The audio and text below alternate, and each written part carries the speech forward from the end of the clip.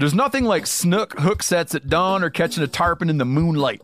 Find your next fishing trip made easy on fishingbooker.com and experience the magic of the Sunshine State or any other destination on your fishing bucket list. Book a blue water adventure in search of sailfish or go snapper fishing with the kids. With over 6,000 captains and trips to choose from, planning your next one just got a whole lot easier. Download the Fishing Booker app on the Google Play or App Store or visit them online at fishingbooker.com to book your trip today.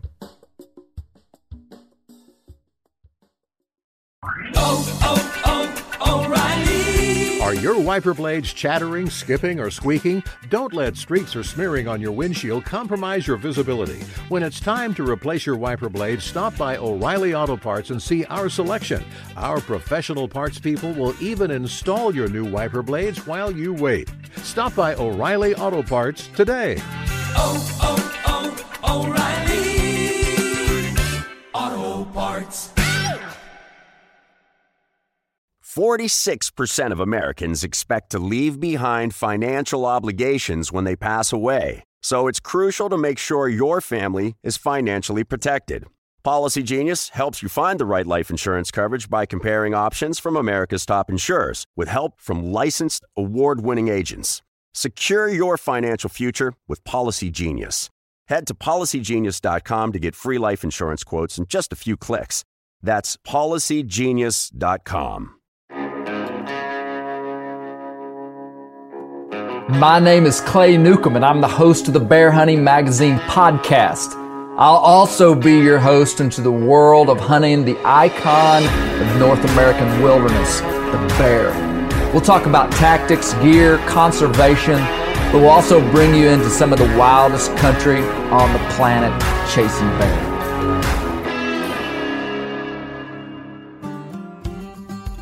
We're back to bears. And we've got an expert in the global headquarters today, Myron Means, the Arkansas Game and Fish Commission large carnivore biologist, which inside of that title fits Ursus americanus, the black bear.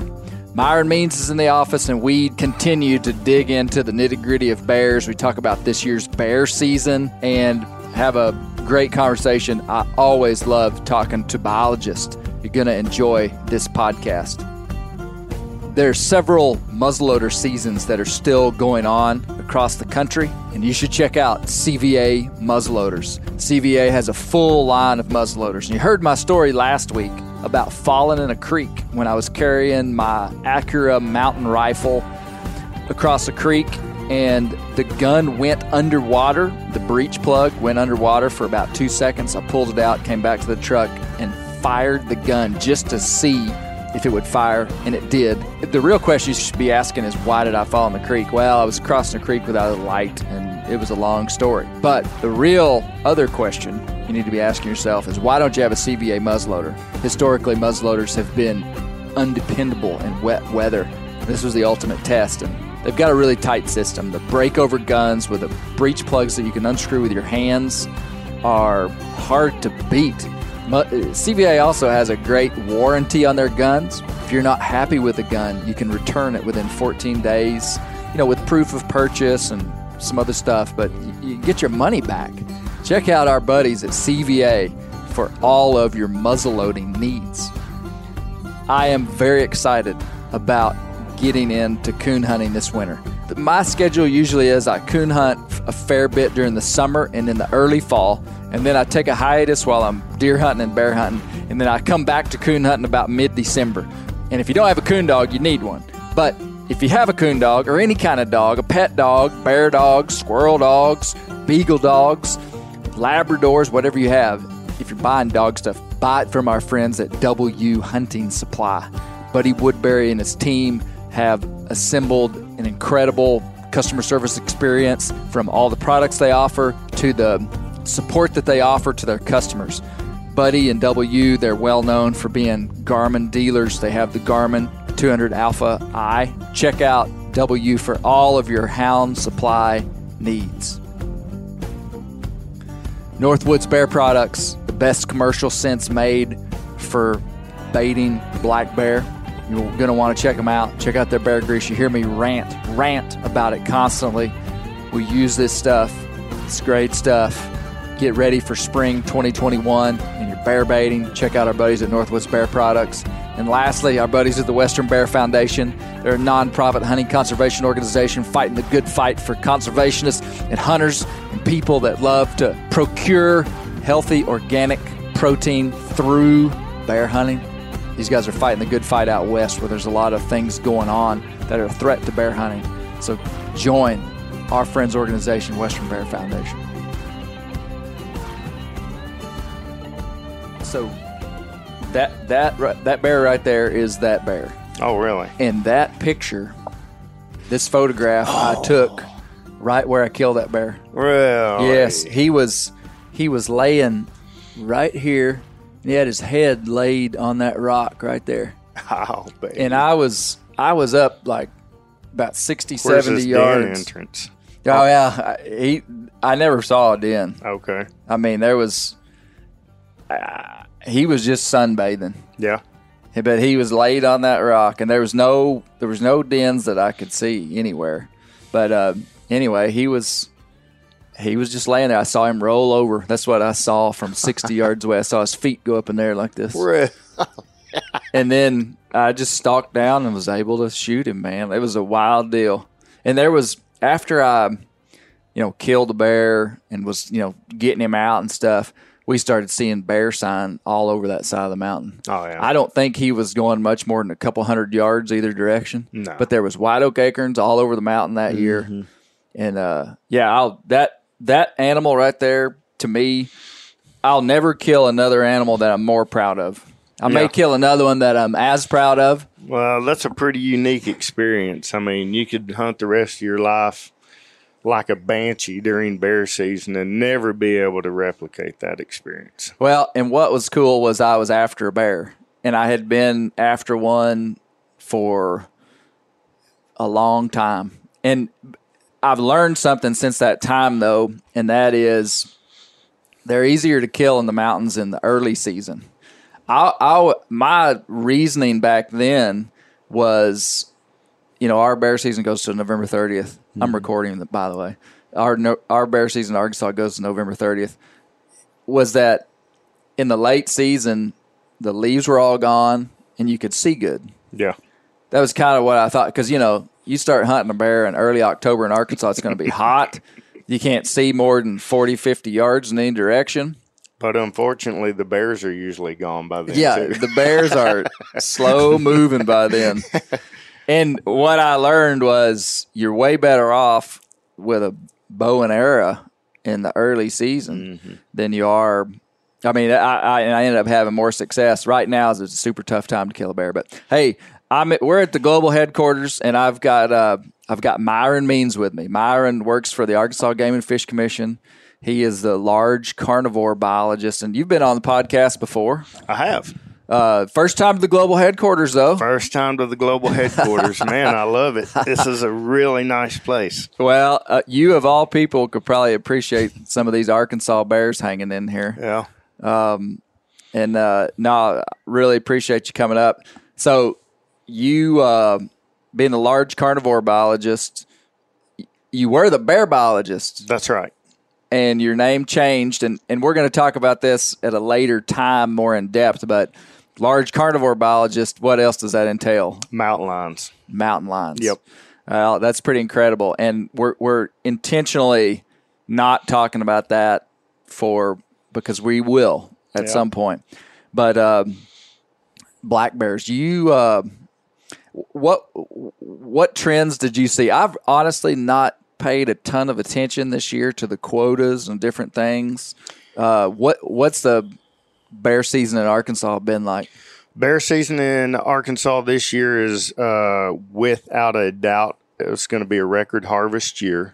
And that is solely attributed to the fact that we raised the Bear Zone 1 quota, which is the Ozarks quota. Yeah. we raised the bear zone 1 quota from 250 to 400 bear, or 500 total. Really? So See, 400 with archery and 50 muzzleloader, 50 modern gun, but it's a cumulative quota. Yeah. So that means when muzzleload season comes in, you add 50 more bears to the 400. When modern gun season starts, you add another 50 bears, and so the 50 stacked on top of the 400, stacked on top of the 450. So it's a cumulative total. And I think a lot of people didn't really understand that this year. Will you break, you just did break it down, but will you break it down even slower? Sure. Like, so archery season starts the 4th Saturday in September. That's correct. It will. I mean, for the foreseeable future in Arkansas, if you're wondering about when you need to take vacation or something like that, just look on the calendars for the next few years anyway. Yeah. Archery season will coincide with deer archery season, which is for the foreseeable future probably going to be the 4th Saturday in September. The muzzleload season will begin the 3rd Saturday in October. Okay. And the modern gun season will usually start the 2nd Saturday in November. Okay. And the Saturday prior to that is going to be a youth modern gun season. So the 1st Saturday in November is going to be a youth weekend. Yeah. 2nd Saturday in November is going to be the modern gun deer and bear season. So that's just kind of the way we've set the same framework for the foreseeable future to coincide deer season with bear season. I mean, if people are going to be out there bear hunting, they can deer hunt. If they're going to be deer hunting, they can bear hunt. Yeah, it really is a great opportunity. So tell me how the quota works with archery. So archery season starts, and first of all, there's 2 main bear zones in Arkansas. Zone 1, which is the Ozark zone. That's correct. Zone 2, which would be the Ouachita That's correct. zone. Yep. No quota in Zone 2. No, we kind of figured out several years ago that because of the land ownership and the way the Ouachita zone is laid out, Bear Zone 2 is laid out, you have a big contiguous block of public land, which is the Ozark National Forest. That's kind of the core. Ouachita National Forest. It's kind of the core nucleus of that bear population. And there's bear outside the Ouachita National Forest, but the National Forest acts as a nucleus. And because there's not a lot of private land interspersed within that contiguous block, a lot of those bears aren't really susceptible to being harvested, say, over bait or something like that. So it's really kind of a self-limiting situation. Regardless of, what we do in Zone 1, they're typically going to harvest kind of the same amount of bears about every year. So yeah. So Zone 1 has the quota. Yes. And so the archery quota is how much? It was 250. This year we raised it to 400. 400. And that seems like a substantial jump, and it was a substantial jump. But because of the way we framed our regulation process, we can only recommend regulations every other year. Now, we used to be able to recommend every year, so we could change them. We could take a baby step this year and then a baby step the year after. Yeah. But the way it's set up now is we can only propose every other year. And last year we weren't able to adjust it up. So this year was kind of a little bit of a makeup from not being able to adjust it last year. And so what that would mean would be archery hunters could kill up to 400 bears before the season closed. So That's right. Season, in theory, they could kill 400 bears in 3 days and the season would close. And it wouldn't open back up again until muzzleloader season, when you added 50 more bears to that quota. Okay. And if they shot, if they shot 50 bears during the muzzleload season by Monday, then the bear season would close again the following Monday after the opening weekend of muzzleload, and it would not open again until youth weekend of modern gun, which would add 50 more bears starting at that point. Yeah. It kind of confused people a little bit this year because it's a cumulative quota, and they did not meet the quota this year with archery. I think when we went into muzzleload season, I'd have to go back and look at the numbers, but I think we were sitting somewhere around 380 bears maybe when muzzleload season started. Okay. So we hadn't met the quota. But when that opening day of muzzleload season hits, those 50 bears were added to the previous 400 quota. So we could have killed 70 more bears. Right. Yeah. So instead of, the quota being hit, or instead of saying, well, we got 20 more bears with archery we can kill, and you can kill 50 with muzzleloader, that just confuses. That just muddies the water. Yeah. So the easiest thing to do is say, okay, it was 400 bears up until the opening day of muzzleload season, and then that adds 50 more bears. So now the quota is 450. And because, any season in Arkansas, you can hunt with a lesser weapon. Right. So when muzzleload season closed 9 days later, the quota was still 450 bears, but you could continue to hunt with archery. That makes sense. So we so basically, as a management decision that you guys made was, hey, we can take out 500 bears out of Arkansas. Mm-hmm. And so where do we stand right now? Today's November the 23rd. Yes, November the 23rd, and our Zone 1 total right now stands at 449. 449. Yeah, so 51 more bears until November 3rd. Well, and I bet they won't kill them. Do you think they will? I don't think they will. Really, since I'd have to go back and look at the day-to-day, but I think when youth modern gun season started, I believe we were at 400 and maybe 20. Really? So only 20 bears got killed even since the youth modern gun and the opening weekend of deer season. That just tells you a lot about bear activity because it really there's a ton of guys hunting national forest with a bear tag in their pocket. Yeah. In Arkansas, everybody that's got a sportsman's license, which is our sportsman's license, or I think that's what it's called, you get turkey tags, deer tags, you get a bear tag. So in Arkansas, you don't have to go buy a specific bear tag. So everybody's got a bear tag, and I bet 90% of Arkansas deer hunters would shoot a bear if they saw it. Oh, yeah. You think so? Yeah. I mean, there's probably the odd guy that might be like, I'm not going to shoot. Especially if they knew, the season was still open and everything. Yeah. So, yeah.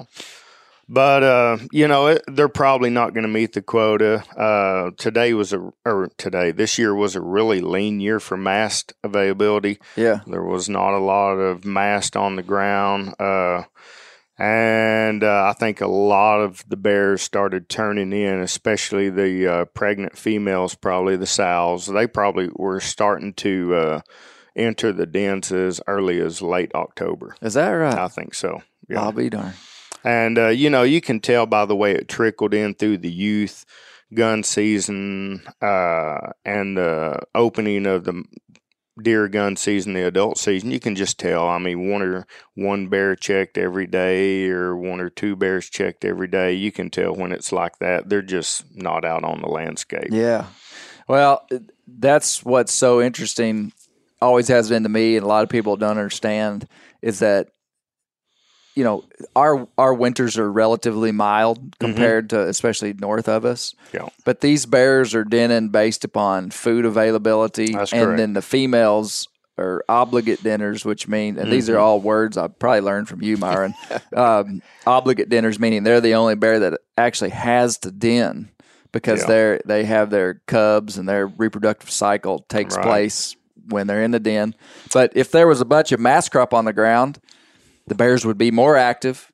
They would be. They'd be staying out, and it's really kind of an issue of energy dynamics with bears.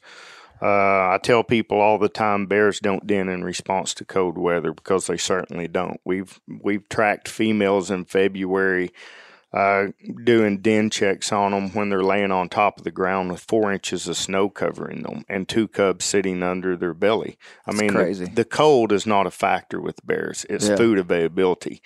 So, if they fed up, had a good late summer and early fall, and they're really fat, the pregnant females are going to enter the den cycle, and they're going to stay. If there's enough food on the landscape, it may push their entrance into that den cycle a little later. Instead of being late October, it may be mid-November. Yeah. Females with yearlings or cubs of that year, they'll stay out later. If they're not going to be in an energy deficit finding food, walking around all day, then they'll stay out later. That's a good way to say it. That's a good biological term I'm going to put in my repertoire. Right. An energy deficit. That's right. So they're going out, they're burning calories, pounding the mountain, trying to find food. If they're not getting as many calories as they're expending, they're going to sleep. Right. Is that right? That's right. If it's not worth, if they end up at an energy deficit, then there's no point in doing it every day. If my hunting was calculated that way, Myron, I would stay home and play golf, man. I am at a massive energy. I am at a massive energy deficit this year because I have expended a lot of calories in the woods. I need to be at an energy deficit because I put on a little too much weight, but it progressively gets less, I guess, less specific or less important when you move to males. Males, they're not hard dinners like females. And, in any given warm day, a male is likely to emerge from a den, walk around, sniff around a little bit. And because they're not locked into a den really for a specific amount of time with either yearlings or cubs that are being born. Right. I mean, a lot of times males will emerge from the den usually by late January, early February. If it's really, really cold, they'll just tuck in and sleep it off. But if there's still acorns on the landscape in December, sure, a lot of males will get out and forage even in December. This is really telling to me. I've bear hunted in East Tennessee with some houndsmen. Yeah. And they've got these super late bear seasons that go into, I think, the Tennessee bear season. And it may be structured different, but for the region we were in, their season went to December 15th. Yeah. And those guys find bear tracks every day. Yeah. And it's 90% of the time males. Yeah, I was going to say, it's probably set that way to specifically target males. If they still have a fairly young population or they're still trying to grow their population, they're going to do things to target males. And it blows my mind because over in the Appalachians there, they're at some fairly high elevations, at least compared to here. They got mountains 6,000 foot tall, and it's cold in late November and December. Like single digits sometimes, and these guys load up their hounds and rig bears and strike a track and run bears and do real well. They'll tell you, they're paying attention to the nuances between the different years. I've only been over there once with them during that time period. And we ran bears every day. You would have just thought bears were just up on their feet like crazy. Yeah. All males. Yeah. And, but I think they would say there's years when it's not that good. Maybe the year I was there was exceptionally good. I don't know. But, if there's a lot of mass. I would say it's probably going to determine a lot how the late summer and fall was going into the season. Yeah. If the bears are really, really fat, have a lot of fat on, and then it just turns off really cold, that I don't know, but that might be a bad year. I see. They're just like, hey, I'm good to go. It. Yeah, good. I'm just going to lazy. I wonder how they, we gauge our energy levels day to day, I feel like, based upon whether we're full or not. Like literally, like if we've eaten and our stomachs feel full. Yeah. These bears are gauging their understanding of their health and long-term, ability to survive based upon fat reserves. Mm-hmm. Have you ever heard anybody talk about that? I never have. But just do you see what I'm saying? Because their belly is not going to be full of food. Yeah, what's telling their brain? Yeah. It's almost like there's got to be a different receptor that's like, hey, boys, we got plenty of fat. We're just going to burn this today. Don't worry about getting up and eating. I would say that those are probably, physiological clues that they've evolved to be. Because it doesn't work that way with humans, does it? Yeah, it certainly doesn't work that way with me. So, but then again, my life doesn't depend on finding an acorn for food. Yeah. But it's kind of a fascinating deal. The whole dynamics of, their physiology and the processes they go through, for den cycles is, it's absolutely remarkable. Yeah. And I mean, you can tell it's not something they just evolved into over a few generations. I mean, you're talking about millennia of evolution. That is, and they have refined it to the point of no other.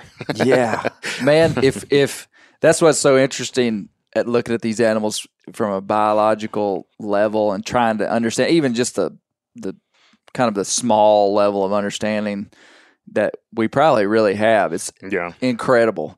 And well, for years and years in the scientific community, bears weren't categorized as true hibernators. They were estivators, because they can arouse spontaneously, whereas true hibernators like groundhogs, woodchucks, they can't. But because bears can arouse spontaneously, they said, well, they just don't exhibit some of the traits of true hibernators. And the scientific community has since turned around and said, well, they are true hibernators in a sense, but technically they're probably some of the most efficient hibernators in the animal world. Really? Because of the way they can basically turn on and off, their body processes that allow them to go into this torpor and everything, whereas a true hibernator can't.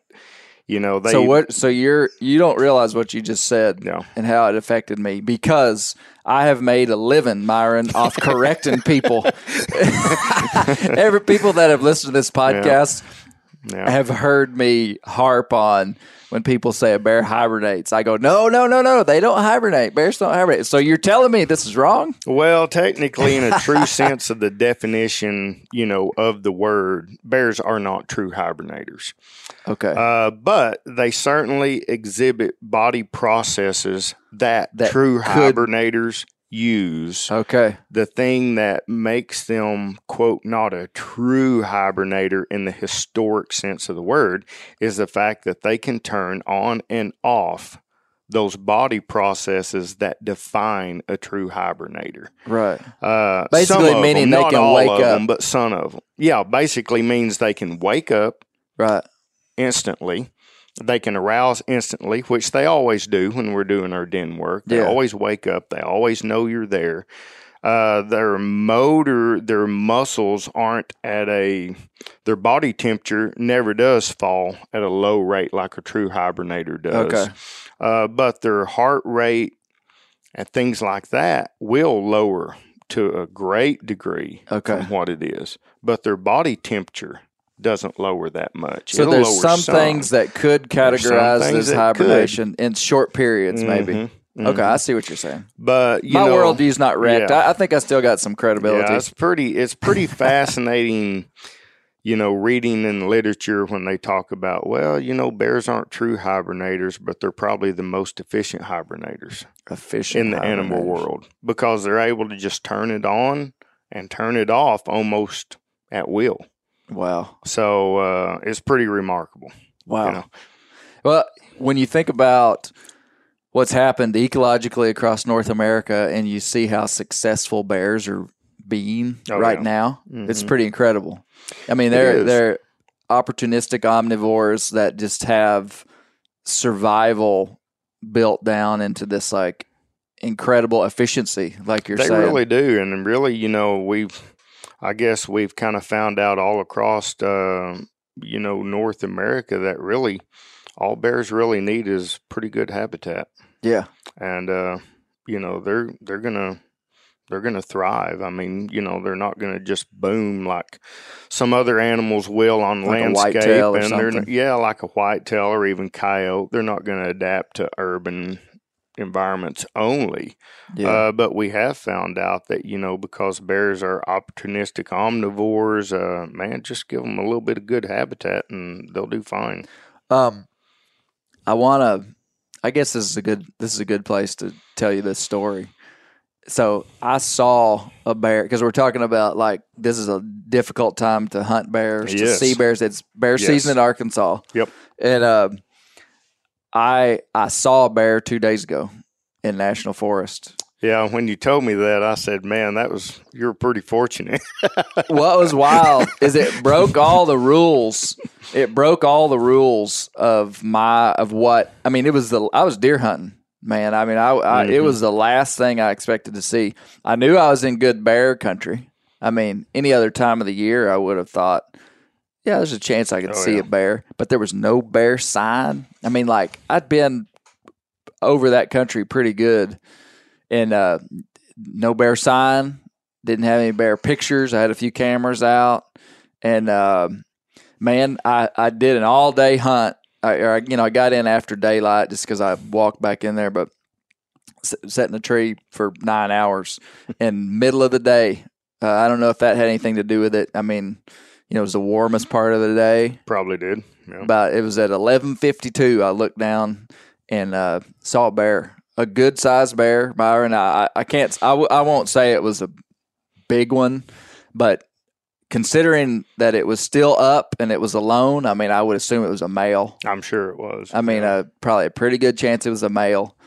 And it just looked like a 250-pound bear. Mm-hmm. I could tell it had a thick, nice coat, and it was across a boundary line that I could not.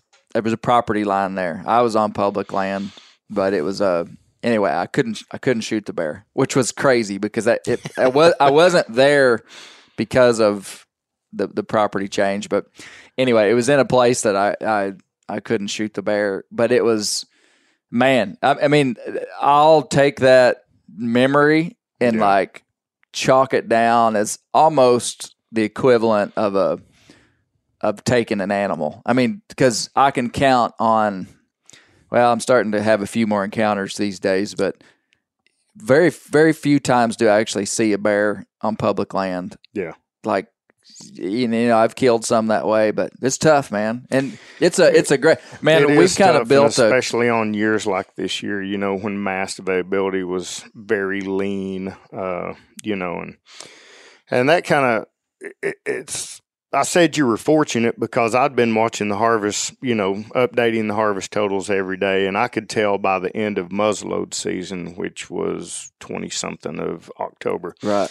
I could tell by then that, harvest rates down to just a scant few, 1 or 2 bears a day, maybe something like that. And you're talking about, all the hunters across the landscape, it's there's a lot of deer hunters out there. Yeah. And when you're only harvesting 1, maybe 2 bears across all zone 1, that's just translates to me, the bears just aren't out. Yeah. So I knew it was getting pretty lean, going into the modern gun season and everything else. And of course, the harvest reports show evidence of that. It's just, bears just aren't out there, man. When the food's not there, they'd just rather turn in. I must have been pretty close to that bear's den. I figure so. I mean, and a lot of times in the Ouachitas, what we've seen in the Ouachitas is probably 30 or 40% of the bears that den just make day nests or make a nest on top of the ground. Really? And that's different than the Ozarks? Yeah. Do you think it's because of rock cavity availability? I think so. Limestone formations are a lot more prevalent in the Ozarks than they are in the Ouachitas. And as I said before, bears don't really need, to be out of the elements, so to speak. That makes zero sense to me. I mean, a bear could dig a hole. He could. Yeah. I mean, there's not as many rock cliffs in the Ouachitas. I mean, there's very much less, but it wouldn't be hard for a bear to find a crevice in a rock to get or in. a dugout under a tree that's fallen over, and just dig out under it, which is what most of the cavities are in the Ouachitas, are dugouts. And then, but you have a fair piece of bears that just scratch up a bunch of leaves and grass and sit right on top of the ground. Now they're going to be, chances are they're going to be in the middle of a thicket or something, some really, really thick area. Yeah. And they'll just scratch it out and making big bird nest right on top of the ground. That's crazy. So I figure you were probably pretty close to this bear's den. I mean, they may limit their activity to maybe an hour or two a day, Yeah. So. Yeah. Well, it was I've made it like a holiday if I see a bear in National Forest. I mean, really, I was just thrilled to see that bear, and it was cool because I wasn't expecting it. The last thing I was expecting. So that's always a good day in the mountains when you see a bear. So if you guys up the quota, that must mean that our bears are doing good. They really are. They're doing great. They're doing great in the Ouachitas. They're doing great in the Ozarks. I mean, we still have bears moving into northeast Oklahoma. We still have bears moving into south central Missouri, presumably expanding out from our Ozark population. And, we've known for a few years that we needed to start throttling up on our harvest to kind of maybe stabilize those populations. And, we were probably behind a little bit on, the increases that we've made. So we made a little bit bigger jump. We think the population can certainly withstand it. So, we'll see how it rocks along at 500 bears for a couple of years and kind of see how the population responds. And, we may at some point in the future have to back it off a little bit, but I would be willing to bet we're probably going to be fine. Yeah. Yeah. Man, it feels like we kill a lot of bears in Arkansas at 500 bears, but boy, it puts into perspective for me, like a lot of these, like the Great Lakes states, Wisconsin, Michigan. I mean, I think Michigan kills 3,000 bears a year.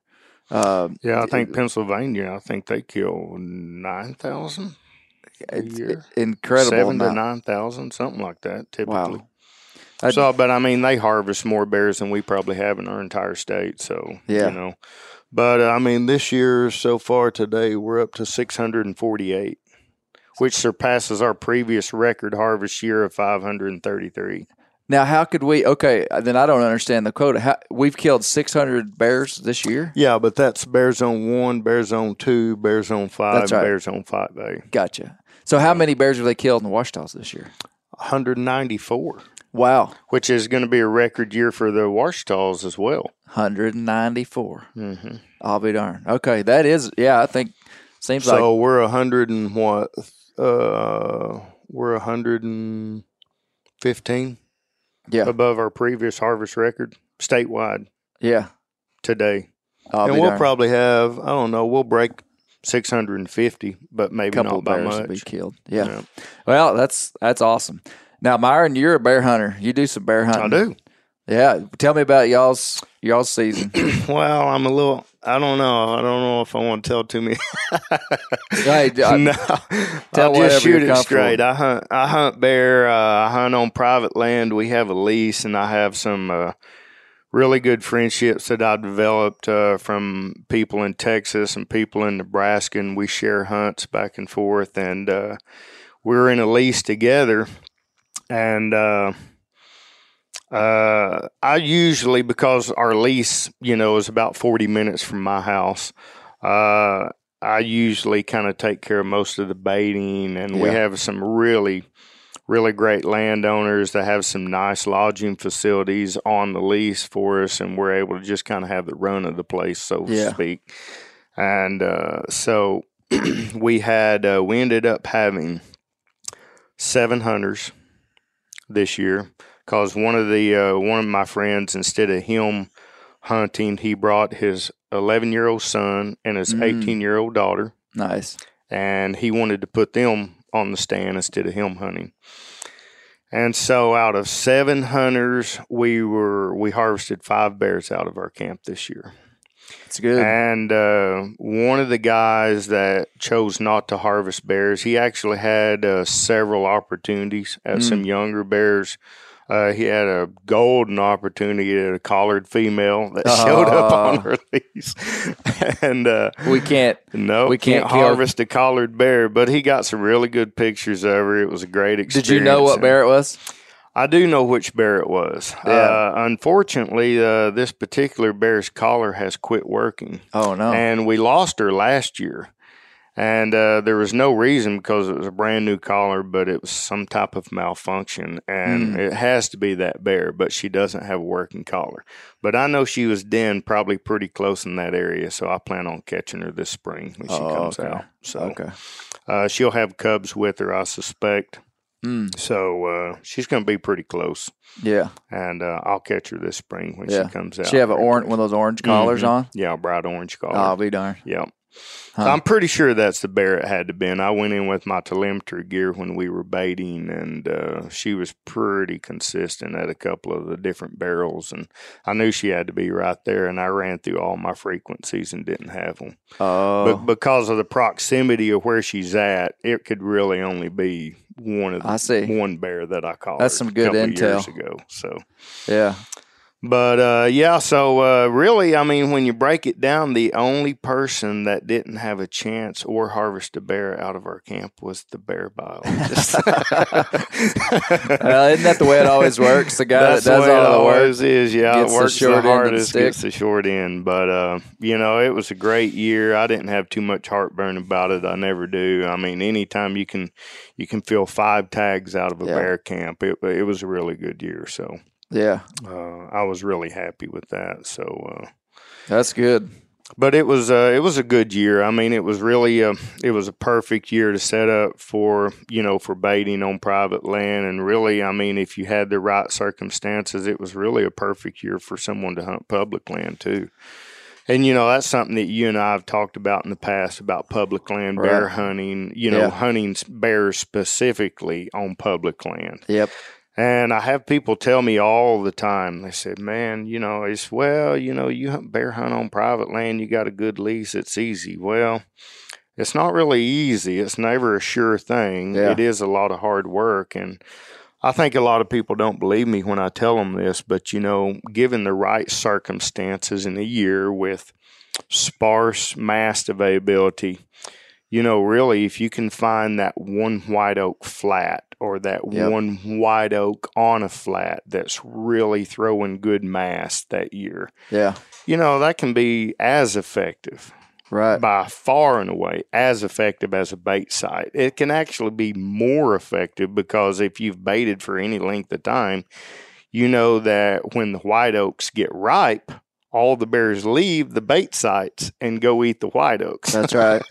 So, really, I tell people if the mast availability is right, when it's kind of lean or sparse, and you go out and you find those natural bait sites, those white oak flats that you see all the sign at that you would at a bait barrel, they can be just as effective, if not more effective than a bait barrel. And you tell them what you told me about time, kind of your theory on time spent. My theory on time spent, I tell people, I said, they say, well, baiting's easy. Well, it's not. I mean, if it's done right, if it's done the way I'm going to do it every year, and you count all the time, all the hours you spend going to your lease or your land, clearing shooting lanes preseason, maybe moving stands preseason, gathering bait. Takes a lot of time. My gosh, if I could tell you the amount of hours that I spent opening bread packages and everything else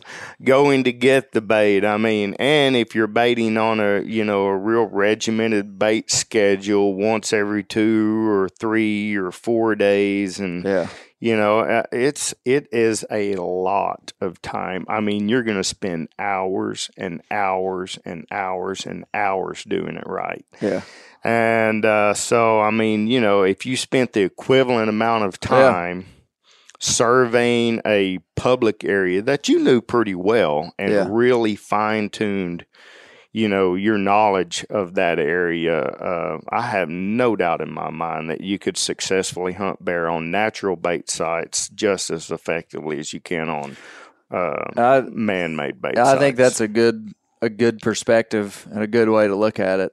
Is that and I think you're right. I think if you really spent that much time, here's the problem. Here's the mental challenge with doing that is when you're baiting bears, you're seeing them, you're getting pictures of them, and let's say you've got 30 hours. Like if you did the math, you're like 2 hours here, 2 hours here, you got 30. Well, you're going to go put 30 hours, in the stand or on the ground hunting.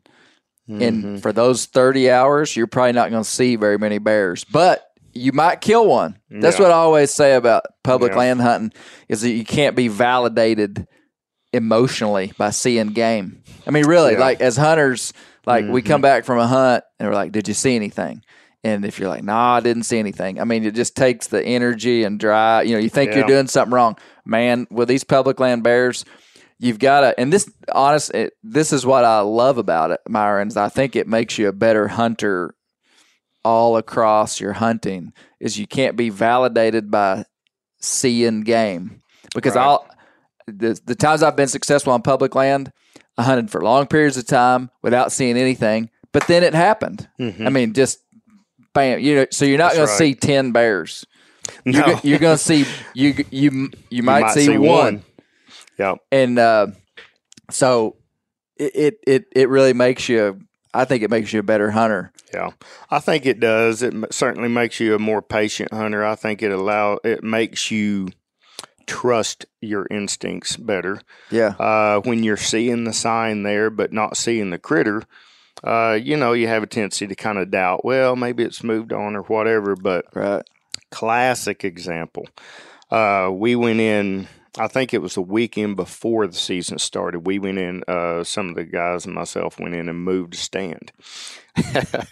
One of the stands, it was a ladder stand, was in a big white oak.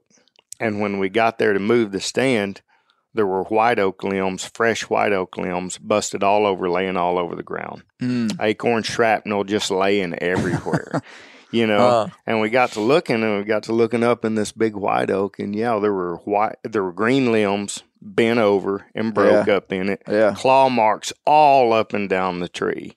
I mean, that is a classic. That's a bait site right there. Yeah. I guarantee if a guy, found that on public land and it was right before the season, he could come and hunt that specific tree. Yeah. And it's not like they're just going to be nocturnal. Yeah. Bears aren't nocturnal that time of year. They're feeding every available hour they can. Yeah. So, that specific tree, if I would have found that tree on September 25th, you can bet I would have been hunting that specific tree. I've seen black gum like that on multiple occasions, Myron. Oh, yes. Black gum is a really big one. And a lot of people don't realize that black gums throw these little grape-looking berries. Yeah. And, man, I tell you what, before the acorns get ripe, they will blister black gums. Yes. I mean, just blister them. Yeah. They love them. It's amazing. I would have never paid much attention to black gum until I just found a couple that looked like a tornado dropped out of the sky directly above this black gum.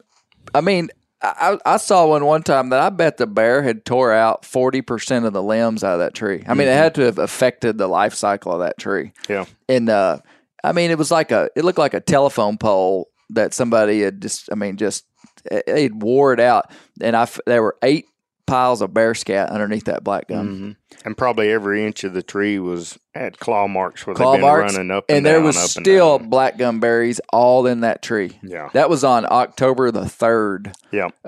Not this year. It was several years ago. But October the 3rd, they were climbing that tree like crazy. And those black gums produce a lot more mast than I thought they would. I mean, they produce a lot. I mean, if you were just to collect the amount of berries that some of them can produce, I think we'd be pretty surprised. And the cool thing about black gum too is that you might get on a white oak flat and there might be 150 white oaks within 100 yards of you. I don't know.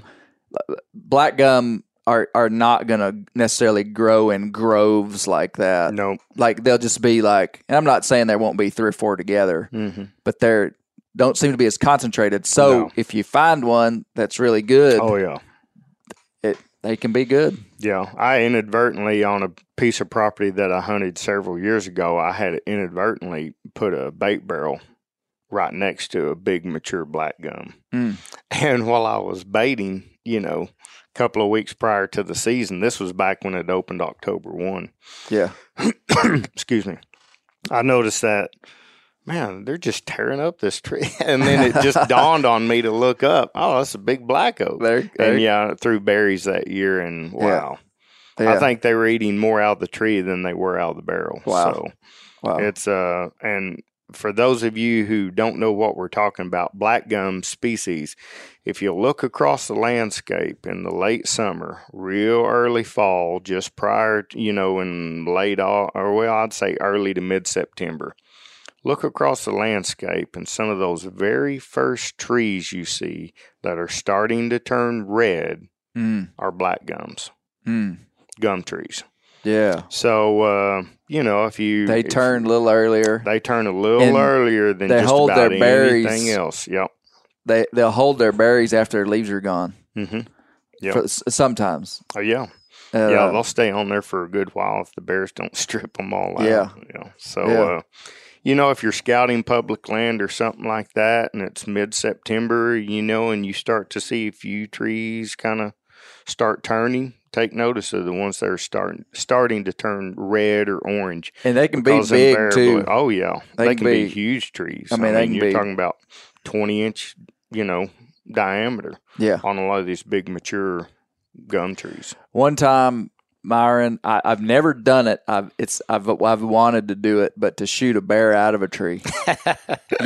One time, I've actually only seen with my eyes one time in Arkansas a bear climb a white oak, but it was I think it was 2017, and I was sitting kind of on the top of this ridge, and so the ridge dropped off pretty quickly on both sides of me.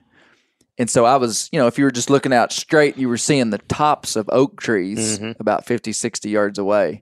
Things closer, you could see the whole trunks. Well, I'm sitting there, and I hear what sounds like a 200-pound gray squirrel scratching on the bark of a tree. And I look over there, and above the horizon rises this bear. And you know how they climb. I mean, they use their front legs and push down. And they kind of jump and catch the tree. And, man, he just comes up out of the horizon going to the top of this white oak. And I had my traditional bow, and I knew he was going to be distracted. It's a great opportunity to shoot one. Yeah. I mean, I knew he was distracted up in that tree. I pretty much just grabbed my bow and just went straight towards him. And I didn't chicken. I wanted to say I chickened out. I didn't chicken out. If I'd had it to do over again, I would have just not even thought and just gone. I got about 30 yards from him and started to stalk real slow. And he came down the tree about as quick as he went up. Yeah. But if he'd have stayed up that tree, I mean, I was just going to slip right under it. I should have not worried about trying to be stealthy, though, because he was breaking. He was just making a racket. And anyway, when he hit the ground, I'm about 20 yards from him. And this is where bears are funny on public land in areas where they're not used to seeing people, is that bear saw me and didn't spook like a deer would have. Like he saw me, but he didn't get my wind, and he just started walking kind of away from me, but kind of parallel to me. And I started walking with him. I was literally walking, trying to find an opening, and he would kind of crane his neck and look at me over his shoulder. And I walked with him for probably 20 yards, and he just kept getting further away from me, though. But he never just bolted and ran. Now, if he'd have smelled me, I think he would have been gone. Yeah. He was just like, what are you doing here? But no, that was a unique experience. And I've only seen it once, but I've heard I actually heard it from a guy in Georgia that's I mean, it was just random. There was a guy from Georgia telling me that that's what I know why it is. Their season opens early in September. And so they have a lot of climbing bears because bears are only climbing these oaks before they're falling. Mm-hmm. And so our oaks are going to be falling late September to, sometimes even it differs every year. Yeah. But especially the white oaks, sometimes the year that I saw the climbing bear was actually October. I remember it was October the 1st. And so that the acorns were still holding on enough that even by then they were still climbing.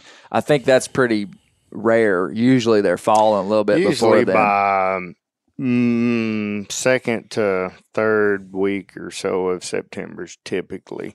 Right. Sometimes it'll be the fourth week. That's what you hope for. Yeah. Those guys in Georgia with a September bear season, they are hunting these bears like squirrels. Yeah.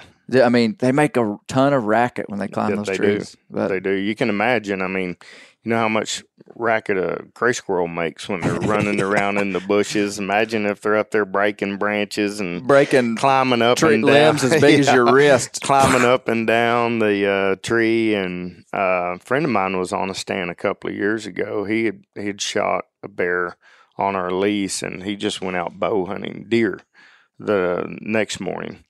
And he said, I was sitting there and I heard this awful racket back behind me. And I looked back behind me about 100 yards, and it was a young bear running up and down the tree. He'd run up one, he'd be up there a while, and he'd come down. He'd go up the next one, he'd be there a while, and he'd come down. And so they're incredibly agile in trees. Oh, yeah. Incredibly agile, but amazing. Well, Myron, hey, thanks a ton for coming and talking with me. It's my pleasure. Always glad to talk bear. Man, I could have this conversation with somebody like you all the time. We always talk about something different. You know, the last podcast we did, we talked about bears, but I think we covered a whole bunch of new stuff this time. A bunch of biology stuff. This is kind of the behind-the-scenes kind of bear talk. So, it's good. Well, I really appreciate it, Myron. Glad to be here. Thanks for having me. Keep the wild places wild, because that's where the bears live.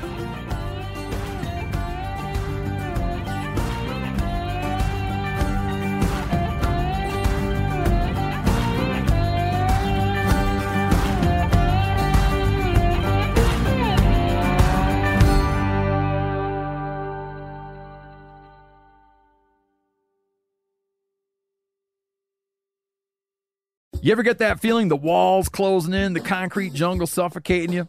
You crave some wide open spaces, the chance to connect with nature, maybe in a spot all your own. Well, head over to land.com. They've got ranches, forests, mountains, streams, you name it. Search by acreage. You can search by location. You can search by the kind of hunting and fishing you're dreaming of. Land.com. It is where the adventure begins. Hey, we're going to take a little break here and talk about Interstate batteries. Now, if you're like me, enjoying the great outdoors, you need gear that is as reliable as it gets. That's why I power my adventures with Interstate batteries. I use Interstate batteries in my boats. I use Interstate batteries in my camper. Great for your truck, too. From Alaska to Montana, they're outrageously dependable. Battery is essential. With over 150,000 dealer locations, finding one is easy. For all your vehicles, land or sea, choose Interstate. Head to interstatebatteries.com and find your power today.